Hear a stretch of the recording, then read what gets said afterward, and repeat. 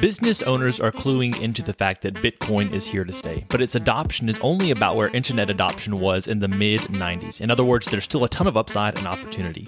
If you want to learn how other business owners and entrepreneurs are using Bitcoin to enrich their lives and grow their businesses so that you can too, stick around at the end of this episode to hear the trailer for my newest podcast, Business Bitcoinization. And now, on to today's episode. Today on the podcast, we're talking cultural agility.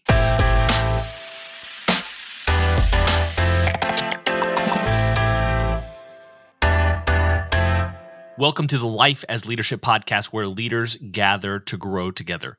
I'm your host, Josh Friedemann, and our guest today is a distinguished professor of international business and strategy at Northeastern University. She's authored award-winning articles and books, including her most recent book, Build Your Cultural Agility: The 9 Competencies of Successful Global Professionals. She's been a frequent expert guest on CNN and is an instructor for a LinkedIn learning course entitled Managing Globally. She co-founded a public benefit corporation, Skillify, to help foster cultural understanding, and she holds a PhD from Penn State University in organizational psychology. Here is Paula Caligiuri.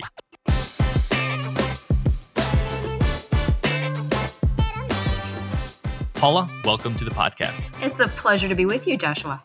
So I like to start off every single interview with a few questions that help us to get to know you better as a leader and give us some insight for our own lives. You ready for these? Sure, let's do it. What is some lesson, saying, or experience that continues to influence your leadership to this day? Probably the most pivotal experience that was life-altering, that still is with me to this day, was a study abroad experience in 1987 when the market crashed and I was in Italy. And you know what? Every other kid at the school could call home and mom and dad sent money. I didn't have that luxury. I love my mom and dad dearly, but they said, "Sweetheart, get a job." But as a function of that really powerful experience, I ended up having a very rich developmental experience, which later turned into what ended up being my PhD thesis and now my career. So I think my leadership lesson is don't look at challenges as adversity, look at them as opportunities to learn and grow and push yourself and challenge yourself. Use 3 descriptors to finish this sentence. A leader is courageous, authentic, transparent. What is a question that leaders should be asking either themselves or others? How much time am I really spending understanding the situation and the environment I'm in and the people that I'm with? I think too many leaders today kind of rely on their gut, and what their gut is doing is using their own stored memories. And as we know, because the world is becoming so much more complex and in a multicultural environment, sometimes those gut reactions are wrong. So I kind of would like to see us push leaders to slow it all down and really get to know the people they're with and the situations they're in. What's a book that you would recommend to leaders? I really like Thinking Fast, Thinking Slow. It's one of those books that is so helpful in understanding the fundamentals of how our brains are wired to misread situations and what we can do to address those. I think it's critical, especially, for what we're talking about, especially when we're in a multicultural environment. If you could get every listener to start doing something this week to help them be a better leader, what would that thing be? I think it would be ask 2 more questions in any situation you're in. No matter what your natural level of curiosity, because our world is becoming so much more complex, our curiosity rather needs to dial up. And that's actually just a natural tendency. So my hope for everyone is that if you kind of get into the habit of wherever your natural limit is, ask 2 more questions, that will get a little more information about the situation you're in and the people you're with. And we have our final arbitrary but insightful question, which is this. As a general life principle, is it better to ask why or why not? I like why not, because I like to believe that, especially in leadership, that we can offer vision and we can offer hope and possibly really change the course of situations, whether within our organizations, the communities we're in, the world, whatever our corner of the earth is. So I think, why not, right? We'll be back with the rest of our interview right after this. As the leader of your organization, you have a lot on your plate. You work most of your day, leaving you little time to think about your own development. There's a resource for you, and it's called the Leadership Action List. Get the best leadership development tips for leaders by leaders at leadershipactionlist.com. The best news? It's free. Once again, for a year's worth of weekly leadership development, download the Leadership Action List at leadershipactionlist.com. Well, Paula, we're here today to talk about your new book, Build Your Cultural Agility. You shared a little bit at the beginning about what piqued your interest about culture and how to operate effectively in other cultures or with people from other cultures. Could you share with us a little bit about the book, but also how you started that journey, you said, into your academic research as well as into your career today? Yeah. So I shared with you my 1987 experience. The part that I kind of glossed over was when I returned after studying abroad that semester abroad. I was finishing up my degree in psychology, and some psychology professors said, "Paula, what's wrong with you? You seem sad, mopey, depressed. Something's up." And I said, "Yeah, I just don't feel like myself anymore. I can't get comfortable in the situations that I'm in anymore." And they said, "Well, if it had such a powerful experience on you, why don't you study it?" So I always laughed at my grad school applications that I wanted to study what makes people effective living and working internationally, and I want to know how they change from deep developmental cross-cultural experiences. My joke is that 30-something years later, I'm still studying what makes people effective living and working internationally and how they change from deep developmental cross-cultural experiences. So Joshua, the book was kind of a set of my research, but my research and my practice, and what research has found and what practice has found make people very successful in multicultural environments. And multicultural could be anything. It's not, getting on a plane and going somewhere. It could be you're in a multi-generational situation. It could be that you're with people who are from a different profession. Anything, any demographic difference. So the motivation behind the book was to say, hey, look, there are tangible ways we can be comfortable and confident and successful with anyone and any who's demographically different. So that was the motivation. That was the process of how I got there. So in a little bit, I'm going to be getting into learning from you the 9 competencies that culturally agile professionals need to develop in their lives. But first of all, and this may be connected to it, so if so, we can just go ahead and get into them. But I'd love to know just some simple ways to figure out how comfortable you are in different types of situations, whether it's demographics or culture, where things are different, how comfortable you are, and a few ways to begin getting more comfortable in situations that feel foreign to us. It's interesting the way you ask that question. How do you know when we're comfortable? And it's interesting because there's a fundamental human difference given the way our bodies handle serotonin and dopamine, that when we're placed in any situation of novelty, some people just embrace it. They're like, yes, this is great. Give me extreme skiing or extreme snowboarding or extreme travel or extreme culturally different situations. They love being in environments where they're meeting new people or trying new food. So that's a kind of one extreme.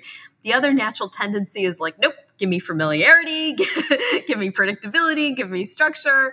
I don't like any little bit is a challenge. So one of the big themes in the book, that especially during the first of the 3 parts of the book, is understand yourself at a very deep level. And what we need to do with sort of building out that tolerance of ambiguity is you move it up slowly. When we found with the research, if we put somebody in an extreme situation that was extreme for them, so extreme for one person is not extreme for another, but an extremely novel situation for them, it actually did more harm than good for their cultural agility. So the idea is exactly what you said, and that is understand kind of where you start to just sense that anxiety. Oh, things aren't predictable. Things are a little bit too different. And then, make sure it's not causing you kind of hyper anxiety, but if it's just causing a little discomfort, go for it and really try it. And everybody's start point is a little bit different. I'd be interested to hear any thoughts you have on things that we may be doing that don't jive with other cultures, especially any number of people are listening to this podcast today. And some people spend a lot of time working in a particular geographic area. Other people are spending a lot of time in Zoom meetings with other people, whether they're in sales or whether they're receiving calls from salespeople all over the world. There are incredible opportunities to do business with people in different cultures. Primarily, we have an American audience. So are there any things that Americans tend to do, or maybe even within different cultural subsets, where we're doing things that we don't realize that it may be insensitive or not coming across as we would like them to come across? Your podcast isn't long enough for us to go through all of them, but I could give you some examples. It's one I'm doing right now. If for those of you who are watching this, I'm smiling, right? So Americans have a tendency to smile a lot. As a child, I was socialized like a lot of Americans were. Hey, honey, why aren't you smiling? What's wrong, right? So we were socialized as sort of our default expression is to smile. We smile at each other, we smile to strangers. In many other cultures around the world, not all, but some, that's considered odd, strange, unusual. You might look a little bit kind of lacking credibility because you're smiling for no particular reason. It kind of looks a little nuts in some cultures. Basic 101, right? You smile. You mentioned Zoom calls. So I always love the Zoom calls, especially with my colleagues in more formal cultures. Americans tend to be very informal. So when we get on a call with an American, my American colleagues, and it doesn't faze me. They could be wearing hoodie sweatshirts, eating their breakfast cereal, having, whatever, having their cats jump on them. It doesn't faze us because we appreciate individuality and we appreciate informality. And frankly, it's just efficient to eat your breakfast while. But for cultures that are more formal, they would view that and say, this person's not taking this meeting very seriously if the cat's jumping on them while they're eating their breakfast cereal. So there's just another difference. There's so many. I'll wrap it up at that one, but silence is another great example.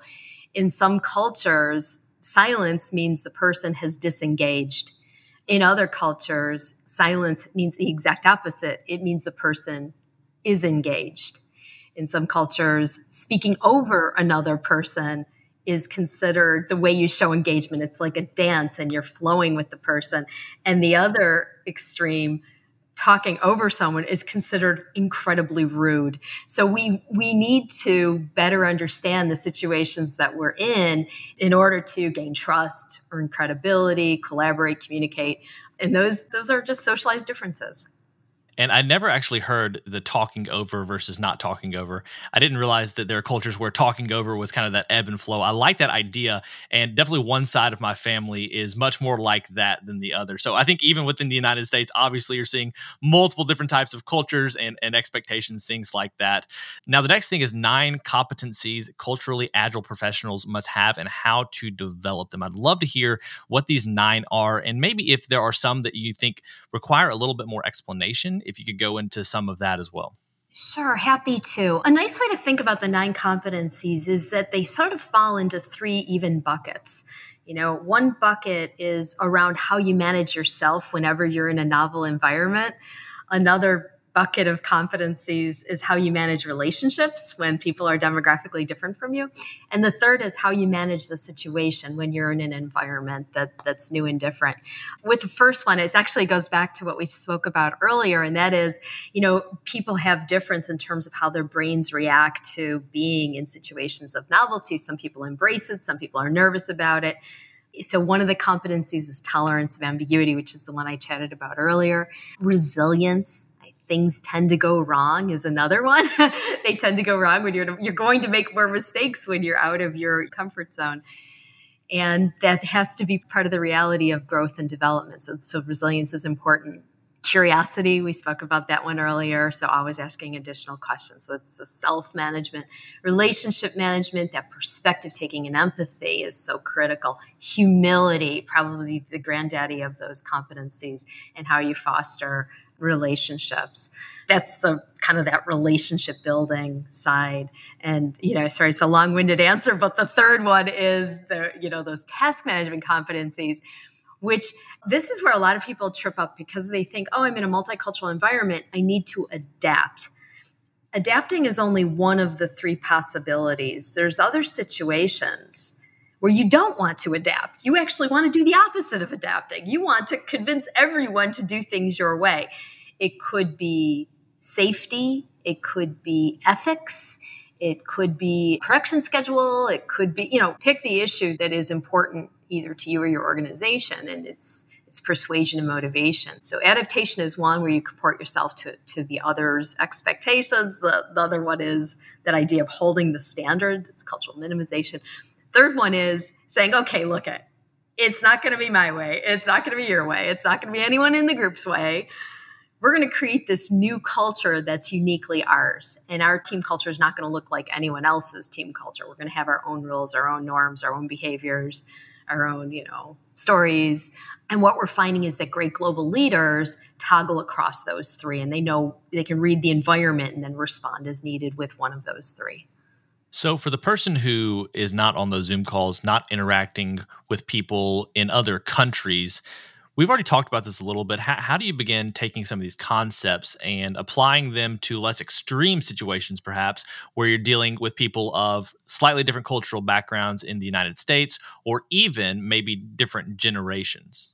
It's the exact same rules that apply. You had mentioned about your family, like one side of your family, they talk over each other to show engagement. The other side of the family lets people speak.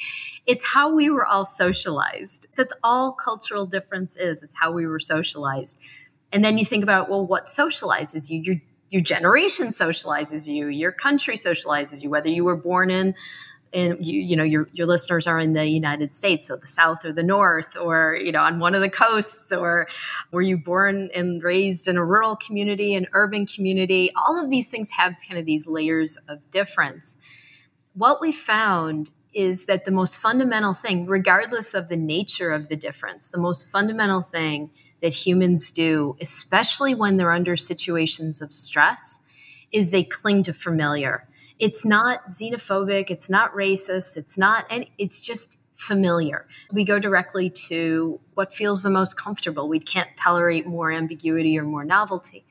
So one of the pushes that we encourage people to do, regardless if you're, never even step out of your hometown, is to kind of push against that desire to seek familiar and spend some time trying to find similarity with someone who's demographically diverse.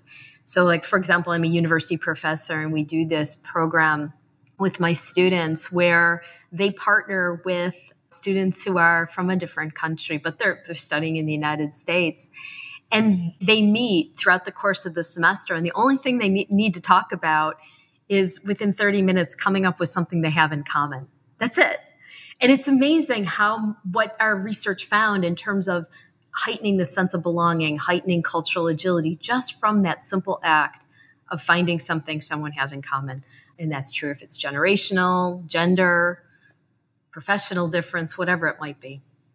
And I'm curious, as you've worked with students or maybe even done this in professional context, have you found any additional ways or creative insights that could help people who, when they just heard you describe that, they thought, hey, that sounds interesting to me. What are the next steps?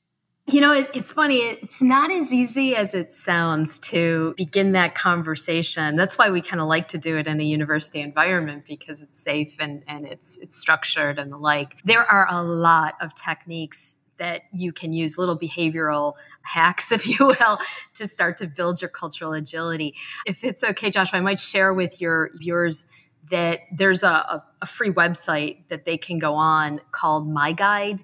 And it's spelled in a funny way. It's MYGIIDE. So the idea is we're helping people see eye to eye. The reason I'm mentioning this myguide.com website is that you can go on there, assess your cultural competencies, assess your cultural values, and then learn lots of these techniques of how to bridge the gap in the situations you're in or help build out your competencies. I think your viewers would really enjoy it. Before we finish up today's interview, I'd love to hear from you any final thoughts, whether it's something that we haven't had a chance to talk about yet or something you just want to make sure that you are able to reiterate from our conversation before we finish up this interview portion. And then I want to toss it back over to you for any additional insights on where people can go in addition to myguide.com. As you and I are having this conversation, we're coming out of COVID in the United States and we're starting to socialize again. I think one of the things we need to realize is that social skills atrophy at a pretty alarming rate. So after spending almost a year and a half, not quite, but almost, in somewhat isolation, getting back out there is going to feel like a novel experience. And again, remember, humans under situations of novelty cling to familiar, situations of anxiety cling to familiar. So we want to make sure that as we're sort of getting back out there, meeting people, talking to people, that we really do push ourselves to not just kind of spend time with people who are demographically similar. Just in terms of what's happening in our country right now, we need authentic conversations with people who are different from us. And it's okay. It's okay. It's okay. Everyone will be okay. Well, I'll get through this, right? But realize it's not going to feel the most natural at first. Before we finish up the interview for good here, I appreciate the insights you've just given us here. Before we finish up the interview and say goodbye, where else, if anywhere, in addition to myguide.com, would you like people to go to find out more about you and the work that you're doing? So I'm available. You can connect with me on LinkedIn. I try to post periodically various things. I'm posting lately a lot on diversity and inclusion initiatives, organizational culture, and how organizational culture is changing as a function of not going into work as much. I post quite a bit, of course, on cultural agility and how to build cultural agility. I also have a LinkedIn learning class on managing globally. So if you have a LinkedIn learning subscription, that's available. The book is a resource, of course, and my guide. I'm kind of offering this to your viewers and listeners. It's a pre-release, but new features are being added. It's going to be a really nice resource going forward. It is now, but even better in the future. Paula, thank you so much for your time today. It's been a pleasure. My pleasure, Joshua. Thank you. I hope you enjoyed today's interview with Paula. If you did, I encourage you to see more of what she's doing at myguide.com. That's MYGIIDE.com. You can find that link in the show notes below or at lifeasleadership.com. Now, one thing Paula mentioned today is clinging to the familiar. That's a temptation for all of us. We like to do things that we're used to because it's comfortable. But if you want some things that can help you to break from the familiar and help you to develop in your own leadership role, I encourage you to download the free leadership action list. This is 52 actions you can be taking, one for every single week of the year, that will help you to break from the familiar and try to incorporate some new ideas, some new practices into your leadership. If you want to check that out, once again, go to leadershipactionlist.com. Until next time, keep living and leading well.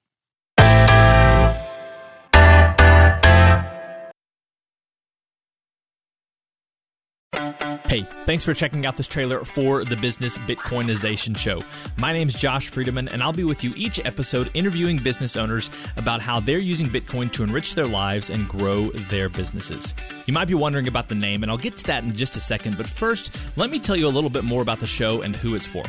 Unless you've lived under a rock for the last decade, you've heard of Bitcoin by now. And if you're like me, you heard about it a while ago, but didn't do anything about it until the last couple of years. Then one day, for whatever reason, it finally clicks. And after that, you enter the Bitcoin rabbit hole, as they say.